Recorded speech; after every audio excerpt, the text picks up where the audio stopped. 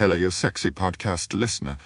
What you are about to hear contains spoilers and some very naughty language from two naughty boys. Please listen responsibly or end up like Mr. Takagi.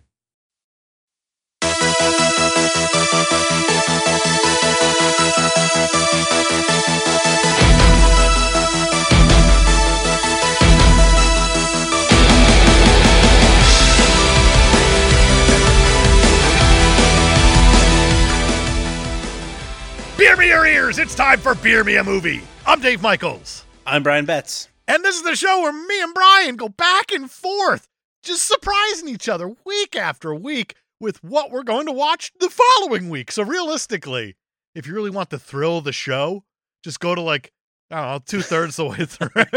The rest is just filler. To the last 10, 20 minutes, and then you'll be like, oh, cool, that's what they're talking about next week. It's like the MCU of podcasts. The most exciting part is the part that happens when we're done. Exactly. The most exciting part is the thing that leads to the next thing. It's not so much, the content itself. We're building a universe of excitement about what's next week. That's right. This show is pretty much just based on constant edging. This is tantric podcasting, where we keep you by the balls the entire time until we beer you some whatever it is we're going to beer. I don't care about the Facebook movie. What are you talking about next week? I guarantee there's someone out there who's like that, though. That's like the only reason they tune in. And you know what? That's why we appreciate you. Exactly. Thank you. Thank you so much. For understanding our conceptual podcast about the excitement of the last 5 minutes. Exactly. Brian, this was your pick. You beered us a movie. Why don't you enlighten us with what you have beered our ears? Oh, yeah. I have beered the collective you, the royal you. Is it royal? I don't know. I know there's the royal we, but I imagine, third person, let's just go with it. The royal you. Okay. I have beered the masses. David Fincher's 2010 movie, The Social Network. I feel offended for Aaron fucking Sorkin that you didn't bring him up in that little brief intro there. I feel like he should sue you right now. Deserves most of the credit for this movie, probably. Oh, 100% he does. It's even because this movie is a film adapted from a book. However, the book was being written at the same time as the screenplay. So it's was it adapted? What came first, the chicken or did he win an Oscar for this? He got the adapted screenplay. Okay, thank God. I was saying, this is King's Speech here. So this is a weird year. It's a very weird year. With the little golden boy. Yeah. You've seen this thing before, obviously. I have seen this thing before. It's a fantastic movie. I don't think I'm surprising anybody by saying that. Not telling any tales out of school there. People know. They've heard of The Social Network and Mr. Jesse Eisenberg and et cetera, et cetera. You've seen this, right? I have. I've seen this one a few times, and I actually go back to it every now and then, and I don't know why. It feels like it's not one of those movies that I should be going back to as often as I do, but I find myself going back to it probably once a year, maybe twice a year. Yeah, well, as you're watching, it doesn't feel like it has that kind of rewatchability, but every time I watch it, I'm like, God, this is so good. It really is so good, man! So, now we got to tear it down, right? Them's the rules. Them's the rules. I'm so curious to see how this one's going to score, and I sincerely mean that. This is a weird one that I know that we both like, so it could score really high, but I also feel like we're going to try to be realistic with it and try to knock it down a few pegs. We might be a little hard on it. I don't know, man. I don't know. Do you want to just get into it? Yes, please. All right, we start off with story and motivation, the first category in our IBS scale. Give me some IBS. Let's give you some International bitter score. The irreversible inverse bitterness scale, something or other. I have completely forgotten what it stands for. And it was definitely a week ago. Inverse bitterness. Sure. It might just be the inverse bitterness score. I don't know. Phil, so we do appreciate you. Yeah, it was a good idea. It didn't have the stickiness. It doesn't have the stickiness that the name needed. Yeah, you know what? We need to drop the. You shouldn't joke about it's that. It's no longer the IBS. It's IBS. Vincent Visafra made that joke already on Facebook. He said, really? Fantastic movie, but they really should drop the from Social Network. It would clean it up a lot. Our first category is story and motivation, and we pull the plot right off of Wikipedia so you can read along at home. On October 28th, 2003, 19-year-old Harvard University sophomore Mark Zuckerberg, played by Jesse fucking Eisenberg, is dumped by his girlfriend, Erica Albright, who's played by Rooney fucking Mara. Did Jesse Eisenberg act? I can't tell. I think I read an interview with him that he said, like, this was one of the hardest roles he's ever had to perform because he didn't have to act as much. He's like, there's certain parts of my personality that I don't like to use, and for this movie, I had to use. You had to really dive in deep to it. Spoiler alert: Mark Zuckerberg, not a good dude. Kind of a weirdo too. I feel okay saying that. We record these things via Zoom, so Facebook isn't even open right now, so this is fine. Yeah, we're allowed to say anything we want about it. We've completely shut it down. I do have my watch and phone on though, so he might hear something. Zuckerberg sees all. He does see all. Did you ever see The Social Dilemma? The documentary? I did. And it freaked me the fuck out. It's kind of crazy because they're like, technically your phone's not listening to you, but Facebook and Google know so much about you that they know exactly what you're going to do anyway. It's creepy. It's absolutely insane. I don't want them to know what I'm going to do. Like, even I don't know what I'm going to do most of the time. And yet, Zuckerberg's already got you figured out. He's got it completely figured out, man. He's like, oh, I know exactly what ad to serve you at this moment of the day. MeUndies again? I have enough underwear, Zuck. Zuck, get off my ass, literally. Returning to his dorm, Zuckerberg writes an insulting post about Albright on his LiveJournal blog. Remember those? Hey, remember LiveJournal? Oh, man. I 100% had a LiveJournal, and man, I'm glad that it is lost to the abyss because that is probably some of the most cringeworthy stuff to ever revisit. Was it like just emo shit from you? Yeah, probably. Just like your feelings. Yeah, oh yeah, definitely. From like senior year of high school, freshman year of college, kind of just not fun stuff. Is LiveJournal gone? Like forever? I don't know. I thought it was, but who knows for sure? I just went to LiveJournal.com. It's still a site for what that's worth. That's something. So I guess if you listen to this, head over to LiveJournal.com and for the love of your own life, get rid of your own history on there. For sure. Like, oh, I forgot my password. Get that link, get in there and clear it out. He creates a campus website called FaceMash by hacking into college databases to steal photos of female students, then allowing site visitors to rate their attractiveness. He like hacks into every individual dormitory's system and just pulls all the pictures off of there and does it while he's live journaling and drinking. And the part that bugged me about this is that, yeah, it's a lot of douchey guys who are kind of judging this thing and the girls are getting really offended by it. Yeah. He could have completely cleaned up had he pulled the guys' pictures too. It probably would have been easier. And just done a switcheroo on it with the gals doing the mashing up. He would have gotten twice the hits, would have shut down the entire campus network in half the time. Exactly. Maybe he's not that smart of a guy. Missed opportunity. Or he's just that much of a weirdo pervert. Yeah, he could be that much of just like a chauvinist that he was just, I didn't even think about rating the attractiveness of dudes. That's because if his face popped up, they'd be like, where's the button for punchable? There is that. He probably was scared to do a male version because he didn't want to see where he ranked. Because he literally just got dumped. Look, what he really wanted to do was compare farm animals to women at Harvard. So, yeah, at least he didn't go with that I guess that's true. Also, why does each individual dorm have a different system set up for their online Facebook or whatever? I don't know. It was a different time, man. It's just weird that each dorm, you're telling me each dorm hired a different person to set up their system? They didn't go this is Harvard. Once? Someone did it just in there. Like room 211 is the mastermind behind all this. It's like that one guy on DC++ who has just gigabytes of porn. He's the guy where if you go knock on his door, he opens it, the room's way too hot. And you know exactly what I mean by that. I do. I do. We've all known that one guy where he opens the dorm room and it's way too hot. Why is it so hot in there? What are you doing in there? You know what? Don't answer. I don't think I want to know. That's just the CPUs, the heat, the friction. Take your pick. I'm running an entire server in here, all right?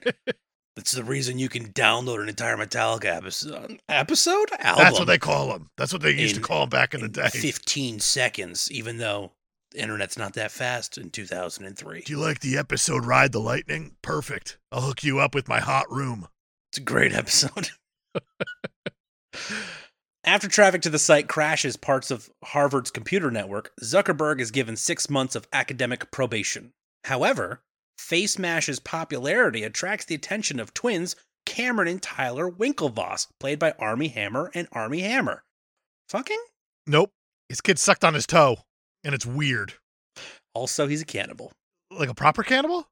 I don't know. He sent some weird messages to some ladies, got kind of canceled because he wanted to eat people. Well, they made a whole documentary about him called like House of Hammer or something like that. It's like, that's not a good thing. For someone to make a documentary about you, it's not a good thing typically. Generally, if you're being documentized while you're still alive, you did something real bad. Or like if you're really old, like Man on Wire is a cool documentary, but he was really old. Yeah. Which means he did something really cool back in the day. If you're still young and they're just like, we're going to make a documentary about you. Your kid sucks on your weird toe, right? All right, we'll do that. If you're in like your late 20s, early 30s, and they're like, we're going to do a documentary about you, it's like, maybe watch what you're sliding into the DMs saying. It's like, what did you do to qualify for this documentary? There's like 3 things you could have done. Rape and murder. No one found the body. Right. Kid sucked on your toe and you cannibalized something. Or you Slenderman. Probably. Yeah, those are the 3 things. I feel like Slenderman kind of falls into the rape and murder category. I don't know what a Slenderman is. So that's, you're probably right. So really 2 things. The two things. You either killed or got killed or you're Armie Hammered. There it is. So the Winklevi and their business partner, Divya Narendra, played by Max Minghella. Give him a fucking, he's actually really good at this. Max fucking Minghella. He's great. He's very angry. He's the most angry. Movie. He's way more angry than the Winklevoss twins are. I recently learned in researching for this that he's also English and Max not like Minghella is. Yeah. Well, yeah. His name would confuse you. His full name is Max Giorgio Showa Minghella. Of course it is. So that screams Indian. Divya Narendra. Apparently, Aziz Ansari auditioned for this role and obviously did not get it. And he was very upset that they cast a non-Indian in the role. Aziz would have been very distracting in this, especially with like twins. Be like, you look like the other one. Why are there 2 of you? Keep your toes away from my mouth, please. Yeah, Aziz likes to do other things with the fingers down the throat. What? Is that a thing? Everybody in this movie's been canceled for a weird sex thing. You haven't heard about this? No, what did Aziz do? Oh, he was aggressively sticking his fingers down some nice girl's throat, and don't do that. Don't do that. Jesse Eisenberg has never been canceled. First of all, that's true. Well, he's never had sex either. I was gonna say it's hard to get canceled for sex things when you might be a virgin. I don't know. It's hard telling, not knowing. He's an interesting dude. He's got a lot of nervous energy around him. I agree, but I can't imagine him ever having sex. Like, do you know people like that? I do know a few people like that, and no, I can't picture them either. I'd rather not. They fall in that Eisenberg camp. It'd be like a nature documentary where it's just like very focused, quick, get it done, get it out of there. You know? I guess so. There's a hole in the wall or something. Next week on How Eisenberg Fucks. Watch as the Jesse approaches the hole. Turns out he actually has like a full sex dungeon and he's a freak. Yeah, well, I mean that's the other side of it. He's either not doing it at all or just doing so it the much most. of it. Like an insane amount. Nobody is having as much sex as Jesse Eisenberg, and who knew? Honestly, who could have known? Who could have known? It's all that weird OCD nervous energy. Like Revenge of the Nerds. You gotta he learn probably that somewhere. fucks real good because that's all nerds ever think about. So there you go, lady who listens to this show, probably. The one of you that's still here. You know who you are. There's a few out there. It's weird. It's always weird. And you know what? Thanks for joining us on this journey. It's gonna get super weird.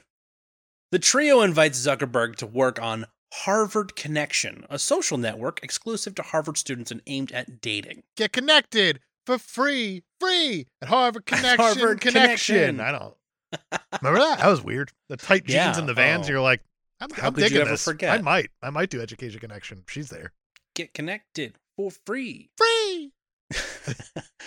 Zuckerberg approaches his friend Eduardo Saverin, played by Andrew fucking Garfield, with an idea for the Facebook, a social networking website that would be exclusive to Ivy League students. Sounds an awful lot like that Harvard Connection thing from a second ago. It does. Super elitist.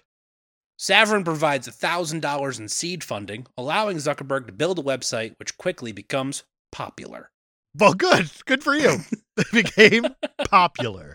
Popular. I like how he comes up with this weird idea about the relationship status, and that's what makes him run out of class and launch the site live. It's that's the one thing, huh? It's just sitting somewhere, and one of his classmates comes up and he's like, people don't just walk around holding a sign that says if they're available. That's it. And then he runs home and he turns Facebook into a dating website, even though he said that it's not a dating website, and that's what makes it different from the Harvard Connection. It is a little bit different. A little bit, kind not of. Much. He's not it's much. not a dating site. It's a social interaction site. Oh, you know what I should add? Relationships. Dating somebody or not. When they learn of the Facebook, the Winklevoss twins and Narendra are incensed, believing that Zuckerberg stole their idea while misleading them by stalling development on the Harvard Connection website. There is a major lack of urgency from the Winklevoss twins and Narendra. How they're just oh, this guy doesn't want to say anything to us at all. Zuckerberg just keeps sending excuses. At some point, you're on a college campus. How hard can it be to find? Probably going to bump into these people multiple times per day. Yeah. I'm thinking back my college days. There are people I didn't know that I would pass every single day, and I'm not going to bother with them. At the same time, knowing that you pass these people several times a day, it's probably easy to pick out the 6-foot twins and avoid them. Probably not wrong when you put it that way. Oh, I got to stay away from those 2 giant men who look the same. You want to know what I hate about Armie Hammer? Please do tell. There's a lot. Yeah, that's fair. His voice just bugs the hell out of me. His voice doesn't match his body. It does not match it at all. He looks like he should be kind of like Rob Gronkowski, like a goofball. Yeah. And instead, it's just a robot man. Just like he's Harvard educated or something. I hate it. It's awful. You're not supposed to look like that and also be, I don't know, Harvard. Yeah. Yes. They raised their complaint with Harvard president Larry Summers, who's played by Douglas Urbanski, who is dismissive and sees no value in disciplinary action on the Facebook or Zuckerberg. Saying that he's dismissive is kind of putting it real lightly. This guy hates these twins. All right, I actually have a quote from the real Lawrence Summers, okay, the actual Harvard president. He saw the film and said the portrayal of his meeting with the Winklevoss twins was, quote, fairly accurate. I love it. He went on to say that one of the things you learn as a college president is that if an undergraduate is wearing a tie and jacket on Thursday afternoon at 3 o'clock, there are 2 possibilities. One is that they're looking for a job and they have an interview. The other is that they're an asshole. This was the latter case. Oh, man, if it weren't for grades and money and prestige, I would totally go to Harvard just for Larry Summers. Yeah, if it weren't for the whole getting in part, I definitely would have gone hang out with Larry. Absolutely. It's my favorite thing. My favorite quote to ever come out of Harvard. If an undergrad's wearing a tie at 3 o'clock on a Thursday, they're either looking for a job or they're an asshole. Nailed it. Perfect. Saverin and Zuckerberg meet fellow student Christy Lee, played by Brenda fucking Song, who asks them to Facebook me, a phrase that impresses them. Oh, look at that, the brand recognition. We just became a verb. We're doing this thing. As the Facebook grows in popularity, Zuckerberg expands the network to Yale, Columbia, and Stanford. Stanford, not Ivy League. Not Ivy League. It's a bold move. It is, but it's a really smart move from Eduardo, because he's like, yes, we got to get that shit to Palo Alto. They got to see us over in Palo Alto. It's a good business move. One of the few from the CFO. Eduardo Saverin. Lee arranges for Saverin and Zuckerberg to meet Napster co-founder Sean Parker, played by Justin fucking Timberlake. He's so good in this, too. He's so good. Guys, there was a time when it was a lot of fun to rip on Justin Timberlake for his music, for his acting, etc., etc. The man is delightful, and everything he touches is gold. It's time to face it. It's annoying, isn't it? It really is. I feel like after he did Social Network, everyone's like, oh, you can act a little bit. And then he did Dick in a Box. Everyone's like, God damn it. Okay, we all like He's Timberlake so now. good. And we also like everything he used to do now, too, because, God, it's good. It's so good. It's annoying how good it is. Yeah. Suit and tie? Come on, get out of here. This guy. You know what? Justin Timberlake fucks enough for himself and Jesse Eisenberg. That's very fair. Sean Parker presents a $1 billion vision for the Facebook. Zuckerberg is impressed, but Saverin dismisses him as paranoid and delusional. Which is a very good read. It's extremely good on Eduardo's part. Well, it's a good read, especially because he hasn't done anything paranoid or delusional yet. And the second he says, I think he's paranoid and delusional, that's when he starts doing paranoid and delusional things. It's almost like they were like, oh, we need to make him paranoid and delusional now that we said it in the script. It makes us, like, retroactively say, like, oh, yeah. Oh, the Napster guy is kind of a dick. Parker also suggests renaming the site to Facebook. Drop the. It's cleaner. It is cleaner. It's the right move. Later on, Zuckerberg relocates the company to Palo Alto on Parker's advice. Saverin remains in New York to work on business development. Which I never understood. I don't know. He had an internship. He So did, but he stayed in New also York. quit He the was talking to- internship, and he said, I was riding subways for 14 hours a day. I don't think you're very good at this, Eduardo. You should probably map your meetings better so you don't have to spend that much time on the subway. Or come out to Palo Alto and be a part of this thing. Makes way more sense. But he's trying to secure advertisers for Facebook, even though Zuckerberg's like, no, we can't have advertisers because we're cool. Zuckerberg really likes being cool Yeah, you could tell. because he's never experienced it before. Yeah. He's like, I'm cool now. No ads. Ads aren't cool. I know what cool is. Look at me. I'm Mark Zuckerberg, the epitome of cool. I'm pretty sure that it was Eduardo Saverin in this movie who had the one line of, fuck you flip-flops. Yeah, It the just fucking sums up how flip-flops. cool Mark Zuckerberg is. Yeah. Parker later moves into the house that Zuckerberg is using as a base of operations and becomes more involved with the company, much to Saverin's annoyance. Then go out there, Eduardo! Right? Just show up. Be like, hey, I'm here now. Get this guy out of here. Napster guy's got to go. So what did we learn from Napster? You made a big thing and then you got sued into oblivion. Because he was trying to give away Metallica's best episodes for free. It came back. That was a good callback, Dave. I'm proud of you. This movie has me like in a can't- weird place. You Like, can't give away the mentally best right now. episodes for free. Because I'm like thinking back on this entire thing and like I'm getting angry at Eduardo. Because the whole movie is based around him and the Winklevoss twins suing Mark, and that's kind of the framework around it. Right. But Eduardo is really bad at his job. He is bad at his job, but Zuckerberg's also a huge dickhead. He's a So it's complete like, dickhead, but he also gave Eduardo plenty of warning shots saying, like, you got to come out here or else you're going to get left behind. That's true. That's true. Like, what more could you Eduardo- want? Really had every chance to join them in Palo Alto and be a part of the company.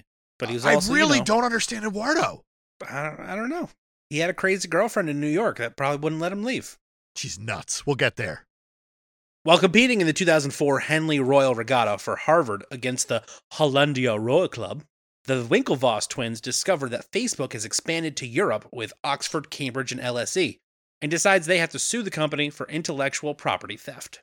This scene is so masterfully shot. It is absolutely insane because it showed up on the screen. I was like, that is the worst miniature work I've ever seen. And then I found out It ain't miniature work, not baby. miniatures. They did that fun little trick where you put the focus on whatever the object is center of the screen, and you kind of Yeah. lose the focus that goes around the edges of it to make it look like a miniature. And then they put on an editing masterclass. Yeah. It is ridiculously well done. I still don't understand the reason for the making it look like a miniature. Artistic choice. Just like, you I know don't what? know. I'm going to make people go, this is a miniature. Maybe because it puts you in the mindset of this is not real. And then they immediately go, but it looks super real. And then it makes it look even more real than it is. Or it could be that the Winklevoss twins, the towers that are these creepy boys, Yeah. are actually just as small as they feel on the inside. Oh. I don't fucking know, man. I'm 6'2", 200 pounds, and there's two of me. It's a weird thing to say. It's a real weird thing to say. It's a really weird thing. Like you're treating your twin like he's a clone instead of like your brother. Yeah, I don't like it. I don't like it at all. Twins freak me out. Weird stuff. Twins are weird. Sorry to all the twins listening, I'm not. but you're weird. I have twins in my family too, and I'm not apologizing to them. It's bizarre. It's unnatural.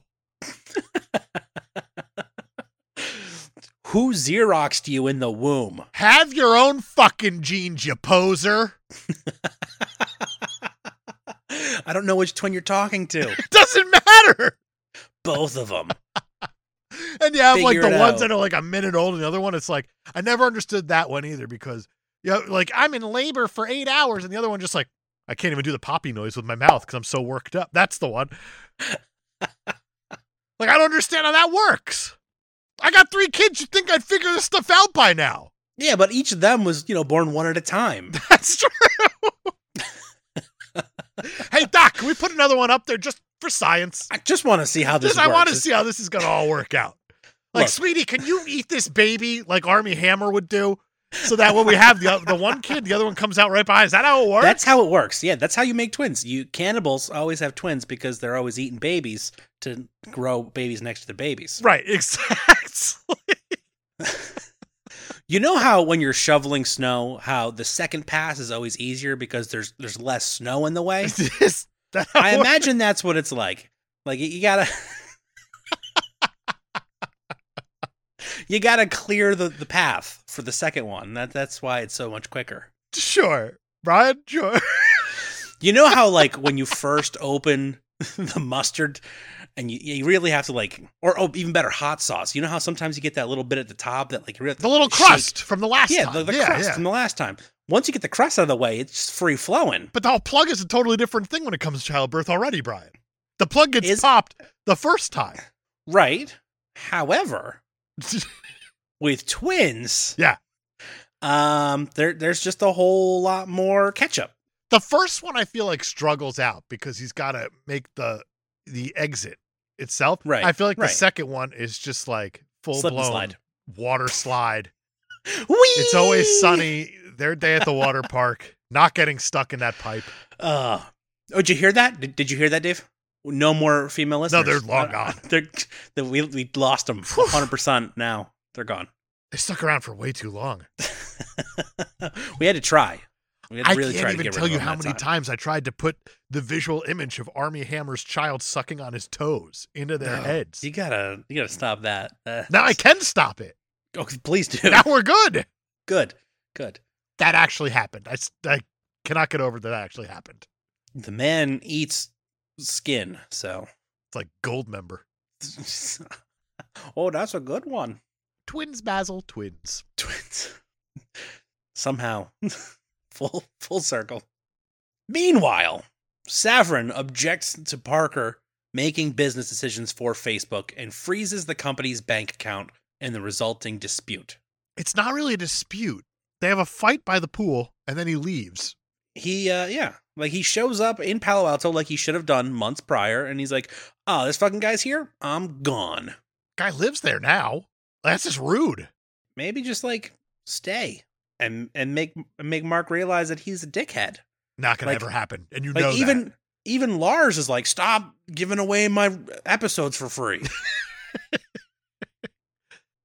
He relents when Zuckerberg reveals that they have secured $500,000 from angel investor Peter Thiel. That's a good chunk of change. Facebook's got $500,000 to do their thing. So all of a sudden, Eduardo's $1,000 isn't looking like a huge investment anymore. No, it's not. I mean, you got Peter Thiel on your side now. You're pretty much set. Saverin becomes enraged when he discovers that the new investment deal allows his share of Facebook to be diluted from 34% down to 0.03% while maintaining the ownership percentage of all the other parties. Yeah, that's a shitty business deal you cut there, bud.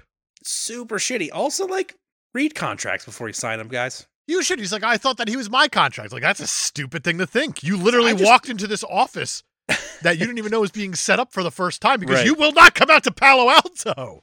Just walked in like, oh yeah, this guy's definitely my lawyer. What? For what it's worth, yes, Mark set him up, but also he's the right person to set up because he seems dumb enough to pull this on. I wonder how much of it was Mark's idea and how much of it was Justin Timberlake being like, you know what you could do. I don't think that Justin Timberlake had that idea at all. Okay. I just have that feeling. I feel like someone smarter than Justin Timberlake in this movie said, this is the plan. He went, yeah, dog. Yeah, dog. It was probably Peter Thiel. Probably could have been. I mean, you're meeting with Peter Thiel and you're the business manager of this up and coming company. Like, you fucked up so hard, Eduardo. Maybe you're not even the villain of this movie. You're just kind of the sap. He's not. He's kind of the fall guy. Yeah. Set him up, knock him down. You know, the way they treat him makes me feel like maybe the Winklevoss twins did get a bad deal here, you know? No, they wore suits. It's on a Thursday afternoon. Not for a job interview. Savrin confronts Zuckerberg and Parker, and Savrin vows to sue Zuckerberg before being ejected from the building. Gotta lawyer up, asshole. So good. It's a great reading. Andrew Garfield, just absolutely crushing it in this scene. He's a great actor. The fact that he, raises a fist to Justin Timberlake, and for a second you're like, Andrew Garfield could beat up Justin Timberlake. But that's the best part about it, is that he raises his fist. Justin Timberlake cowers back and he goes, I like standing next to you. Makes me feel tough. Like, that is stuff. Well done, man. Well done. Savrin's name is removed from the masthead as co-founder and CFO. Later, Parker is apprehended for cocaine possession at a party celebrating 1 million users. He attempts to blame Savrin, so Zuckerberg cuts ties with him, telling him to go home. You can't blame Savrin. Dude's never been in Palo Alto. Right? It's like, how could Savrin have set you up? That's silly. But then he also says, this is going to be news now. Like, yeah, I guess so. Of course it is. Somebody on the board at Facebook is arrested for cocaine possession and hanging out with a bunch of minors. Everyone on the board of every tech company does cocaine. The difference is they don't get caught. They don't usually do it at college parties with minors, though. That's very true. Usually. Bill Gates couldn't pull it off. He does it in the comfort of his own home. Right. Chopping lines on his mirror. Like an adult. Like an adult would. Like a rich adult does. He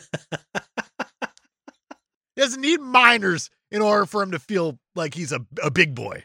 That's right. He's like, I'm Bill fucking Gates. They got an impersonator for me to do a speech in this movie.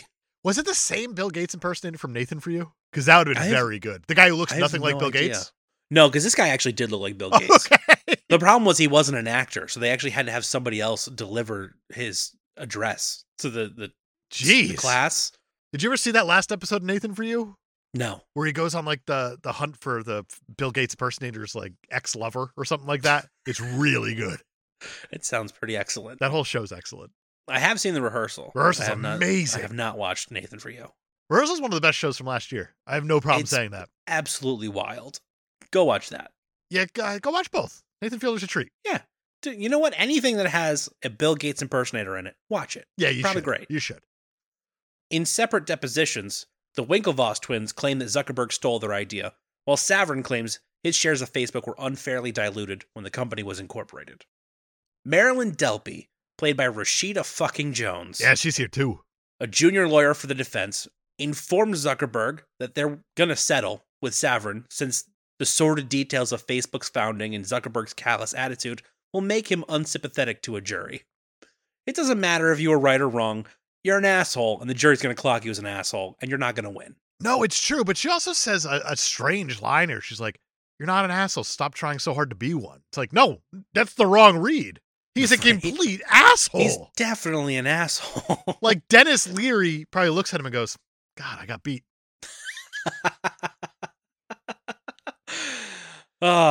Sucking down quarter-pound cheeseburgers in the non-biodegradable containers, styrofoam containers. Yep. Throwing them out the window. But that Zuckerberg guy, man, he's worse. He's so much worse. Honestly, I think they included that line just so, Zuckerberg doesn't sue? Zuckerberg wouldn't sue. But he would be unsympathetic to a jury because they'd be like, wow, accurate. That's more scathing of a review of the American legal system than it is Zuckerberg, though. That's true. Also, she can ask one question and completely form the way the jury thinks. Yeah.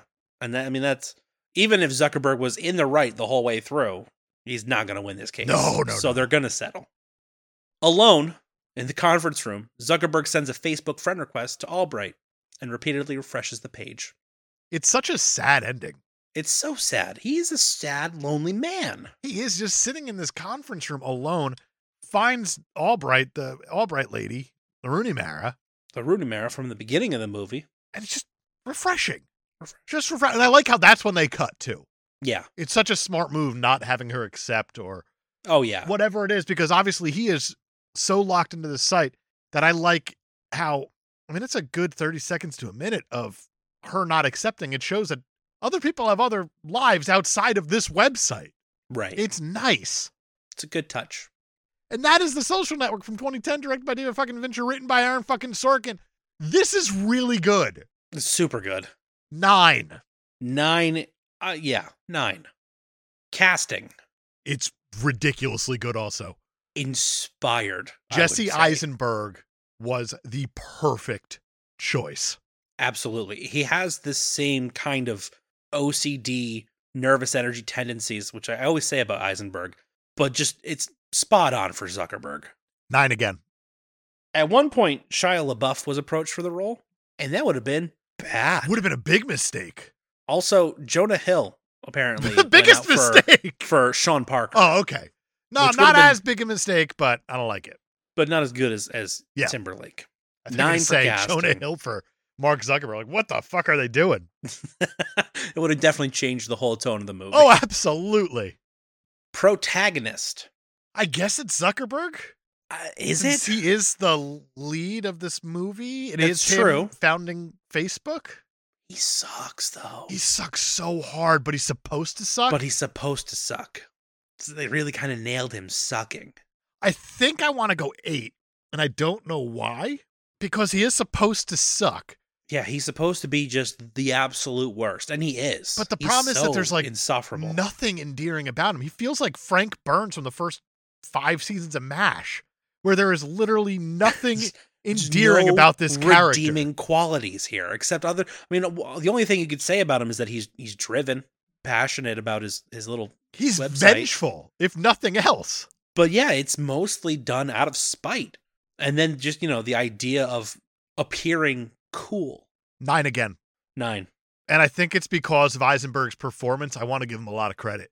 He was unbelievable. He was so good. Antagonist. Your guess is as good as mine, because I feel like a lot of the time we say that the protagonist is the antagonist, and it keeps happening. We do say that a lot, and a lot of the times it is, especially in these more biographical movies. Sure. These more character-driven movies. Well, I don't know about that, because if you look at something like Walk Hard, it's the Dewey Cox story. Like, the protagonist is Dewey Cox. It's Hitchhiller's character. Yeah. The antagonist smells. It's kind of Dewey Cox. Machetes. It's Dewey Cox not getting out of his own way. Oh, God. It's not like it's the music industry or his dad. Oh, it is his dad a little bit. His dad can't hold him back. His dad inspires him. Exactly. Wrong kid died. Wrong kid died. Wrong website got made. That's probably true, actually. So maybe the antagonist is just society as a whole. The society. The Facebook itself is the antagonist. It's the is the antagonist. They cleaned it up midway through. Thank God. The American legal system is the antagonist. I have no clue, man. Intellectual property. Andrew Garfield, not Eduardo Saverin. Andrew Garfield is the antagonist. All right, because it's very complicated and confusing, I think I'm only going to go 7. I think it's it could go a few different ways, and that's kind of weird. And I feel like it's us copping out saying that, no, we don't want to make Mark Zuckerberg also the antagonist. Mark Zuckerberg versus the world. It could be, because Mark Zuckerberg is very much not in his own way. No, he's the only thing that's super consistent in this movie, actually. 6. 6. All right. I like how we're like begrudgingly lowing it every time. Yeah, I don't feel good about it, but it does. Sorry. It feels low, yeah, but it does. It's hard to place who the antagonist is. Screenplay. Aaron fucking Sorkin turned in a masterpiece. Aaron fucking Sorkin. There's a line in this that's so good where they're talking about Mark Zuckerberg being the biggest thing on campus that included 19 Nobel laureates, 15 Pulitzer Prize winners, 2 future Olympians, and a movie star. And then one of the lawyers is like, who's the movie star? Like, does it matter? I like when he smirks, says, no. Like, he was just curious about it. I love that. I do have a problem with that because it's Natalie Portman, and it does matter because it's Natalie Portman. Fair enough. So it's not going to get an 11. It's not going to get an 11 because they besmirched the name of Natalie Portman. You can't do that. So fun fact, yeah, Natalie Portman actually threw a dinner party for Aaron Sorkin, inviting friends from Harvard that were there at that time so he could get firsthand accounts of social life at Harvard. Well, it must have been a shitty meal. They must have been a terrible dinner party because he was like, you know what? We're going to say Natalie Portman doesn't matter in the movie. 10. 10. I said so 10 good. like it's a low number. Like as high as you can get Fine, without we'll going over the only top. give it a perfect score. It's one of the best screenplays in the past 20 years. 20 years? Yeah. I mean, it's so good. It really is. 10 for screenplay. Let's talk about style and tone. David Fincher put on a clinic. Yeah. Oh, absolutely. There are certain things in this movie that have no business being in a movie about the creating of a website. Like stylistically, it makes no sense. Very true. Zuckerberg planned to never see this movie, and then he eventually did. And what he said about it is that despite the film's inaccuracies, they fucking nailed his clothes. I kind of want to go a 9. There's some really special moments here. Even when Aaron Sorkin talks about this movie, he talks about how it is a dramatization of the people involved in the creation of this website, not so much the true telling of the story of how the website got made. Sure. And stylistically, this movie crushes that. It does because, again, this is a movie about the creation of a website. There's nothing sexy about that. No, but there's a scene where people are coding and doing shots, and it's like so much fun. And the regatta scene. That's a lot of director. The regatta scene is... Let's go. Yeah. I want to go 9 for style and tone, and another 9 for director. Ooh, just getting right to it. Right to it, man. Style and Double tone gets 9s. mixed in with the director quite often. And Quite I feel like often. the way that Fincher directed these actors, he does a really, really good job getting the most out of them. Yeah, and it's great because you're telling a story about real people, but it is a stylized version of this story. It is an interpretation. So he forbade the actors from meeting their real-life counterparts. Which I love. Which is great. But I also have to imagine, since it's an Aaron Sorkin movie, that it's word perfect. Oh, absolutely. Because West Wing is famously word perfect. And when I say word perfect, it means that you do not go off of the script. Right. Hard stop. We are not improvising. That's none. Why you don't get a Jonah Hill in this movie. Yeah, that's very fair. He doesn't even know how to read. Yeah, full-blown 9 here for David Fincher. It's one of the best directed films, again, of the past 20 years. He sent Armie Hammer and the body double Josh Pence to twin boot camp for 10 months to learn everything about the Winklevoss twins and each other. About being twin? I hate it. So they could mimic each other. It takes... That's what should tell you something, that it takes 2 grown adults 10 months to learn how to be twins. It takes some 9 in the womb to learn how to look like each other. I'm pretty sure that's how it works. Yeah, something like that. All right, 9s doing for style and tone and Harpo director. Marx mirror routine in a uterus. Why am I picturing this with like 50s style cartoon characters? It's not. It's just 30s style blonde wig with a horn in his belt and a big top hat. But I'm picturing it doing animated. The duck soup mirror routine. For some reason, I'm picturing it like Cuphead style. Oh, Just that's really good, though. 2 little embryos. I love it so much. And now all of a sudden I like twins again. Yeah.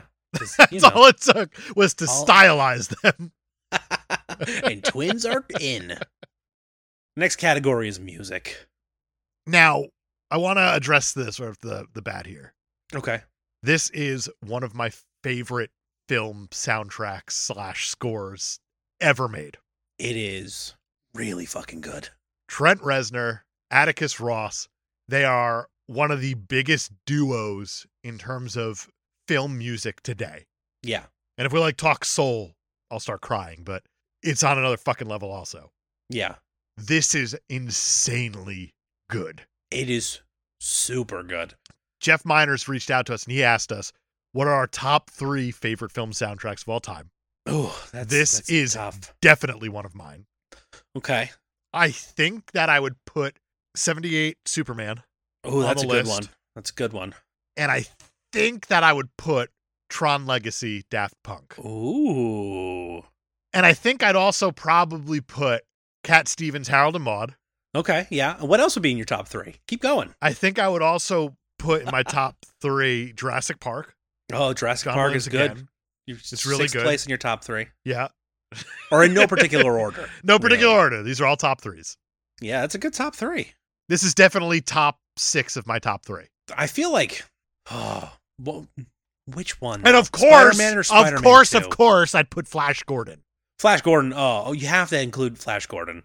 I would probably throw either Guardians of the Galaxy in there or a Baby Driver for a more soundtrack instead of score. If you're going from that angle, Sure. maybe maybe a Forrest Gump. Forrest Gump's really good. Forrest Gump is a really good one. Batman '89. Also great. Danny fucking Elfman. Danny fucking Elfman. Speaking of which, Spider-Man 2. There you go. That gets it from both sides, score and the emo soundtrack. Jeff, we've given you enough. Leave us alone. Yeah, so there's our top threes. Nailed it. With this one, perfect 10. It's a 10. It's absolutely a 10. Next up, we have box office, which we have adjusted for inflation. Again? No, it's the same as it was last week, but, we'll see. Oddly enough, last week we talked about Dude, Where's My Car, which had a 563% return on budget. This movie was a $40 million budget and made a worldwide gross of $224.9 million, which is 562%, just 1% shy of Dude, Where's My Car? Yeah, I can't believe that. But that is going to give it a 10. It came out the same week as a bunch of weird Case 39, Let Me In. It didn't really have a lot of competition at the box office. No, and that's fair. Unseated Wall Street, Money Never Sleeps. Oh, and well, the Legend good of for the it. Guardians, the Owls of whatever. Sure. It came out in a weird year, too. 2010's a very weird year for 2010 movies. is a weird year. The King's Speech did win Best Picture. Yeah. I don't want to say against all odds. It's a good movie, but is it a Best Picture movie? I don't know what that even means anymore, though. I don't know. It also only came out like 2 weeks after The Town. Yeah, which is also a really good movie. Which is a great movie, Yeah. it's surprising that it was already down to 4th at the box office at this time. That is surprising. So. But Roger Ebert did see this movie, and the only spot I can find a review was on his year's best feature films list, and he did rank this as the #1 film. Well, there you go. A lot of critics did. He said, here's a film about how people relate to their corporate roles and demographic groups rather than to each other as human beings.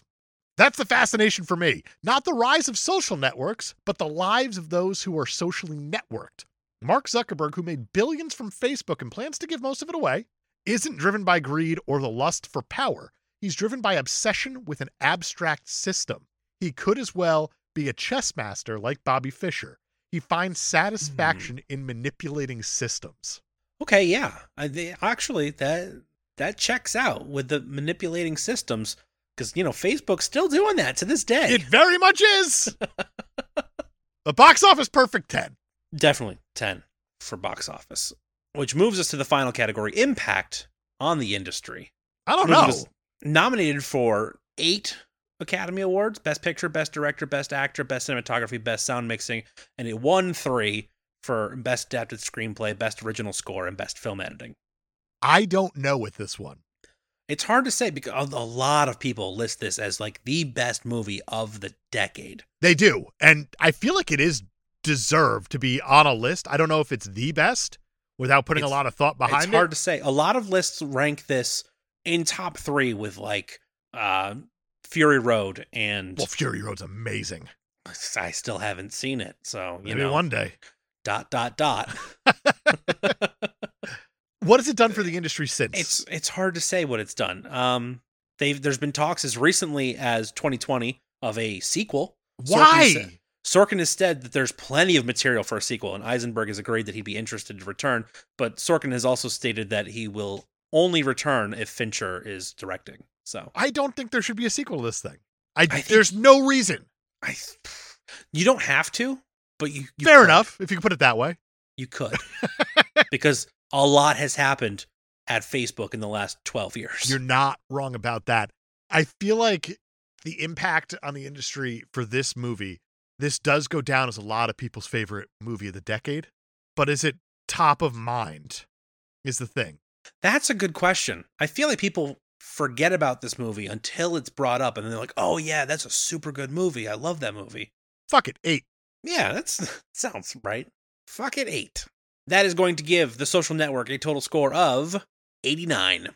Ooh, dodged a bullet barely. Yeah? Because Rotten Tomatoes, it is a 96.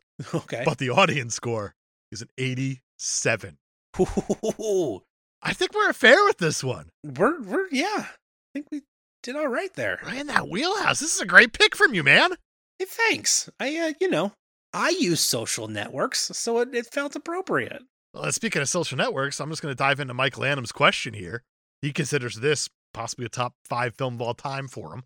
Yep. But he asked us, marry, fuck, kill. He's bringing it back. Oh, wow. Facebook, Twitter, Reddit. I'm very ready to just kill Twitter. I'm very ready to kill Facebook. That's true, too. At least Twitter's a bit of a source of entertainment right now as it lights on fire. You know what? I think I want to marry Reddit. I do too.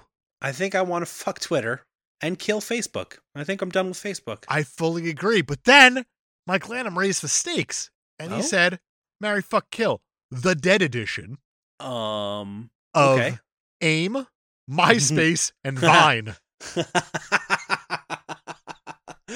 Oh, man. I miss Tom. Remember when the creator of your social network just was your friend? He was your friend automatically. And didn't want to, alter election results or send rockets to the moon or whatever. Yep.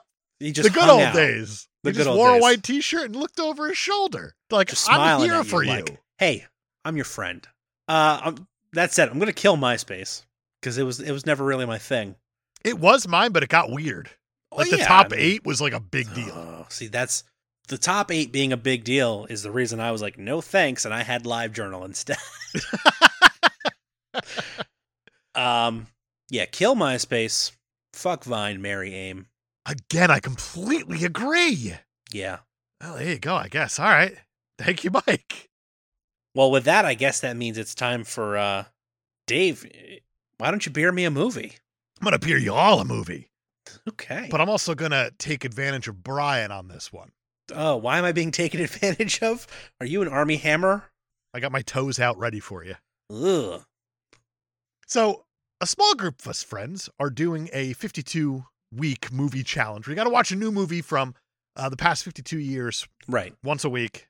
Yep. The way to do it. It has to be a movie you've never seen before. And I decided that we've kind of flirted with a bad movie with like Jack and Jill already. We've flirted with really good movies like The Social Network and Apollo 13. Yeah. Critically acclaimed stuff. And I feel like it's time that we try to break the scale the other way. Okay. And we're going to be talking about a movie that is so rare for someone not to have seen at this point that Brian watching it with fresh eyes is going to be such a unique take. Oh, because boy. Next week, Brian, I'm making an offer you can't refuse. Oh, wow. Because we are going to be talking about 1972's The Godfather. The Godfather. Ranked as one of the top films ever made on just about every list you can find. And Brian has never seen it. I have never seen it. And it's been giving Dave serious anxiety in our little group because there's a year we can't do because I haven't seen The Godfather. And it's about time that you see this movie. It's way past due, and I kind of saw this coming one way or another. It had to happen. It did have to happen. I guess I'll take it off my list. I think that's a very fair move. But next week, The Godfather. Until then, rate, review, subscribe. Join us on Patreon this month for Beer Me a Board Game, our PAX recap from 2 months ago when we went to Philly and, played board games. I feel like I finally sobered up from it. Enough to talk about it.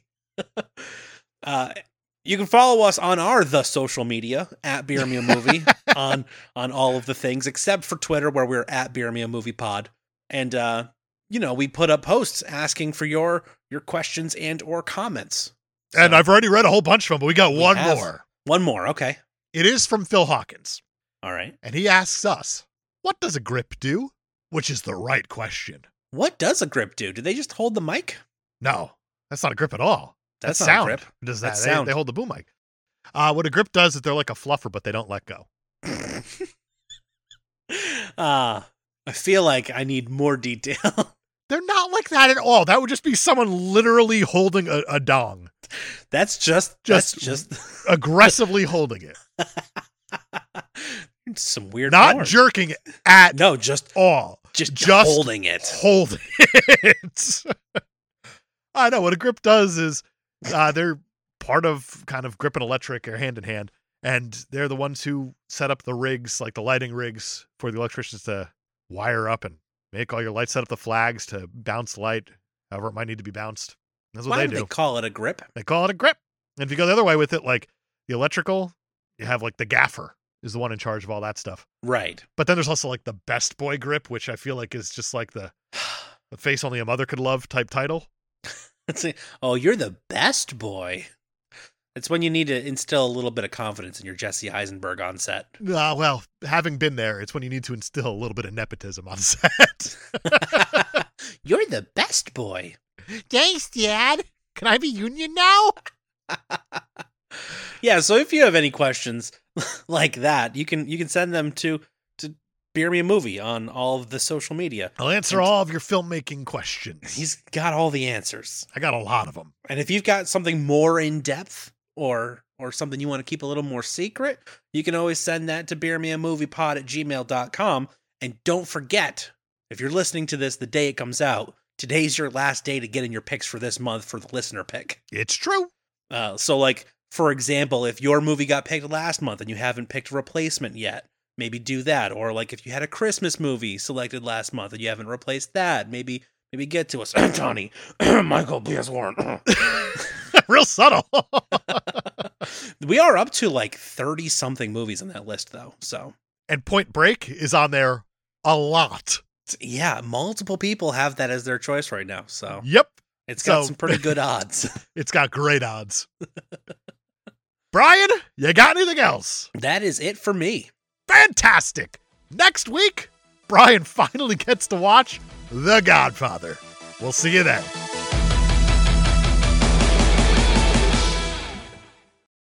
How cool would it be if after all this time, Brian hates The Godfather? Tune in next week to find out.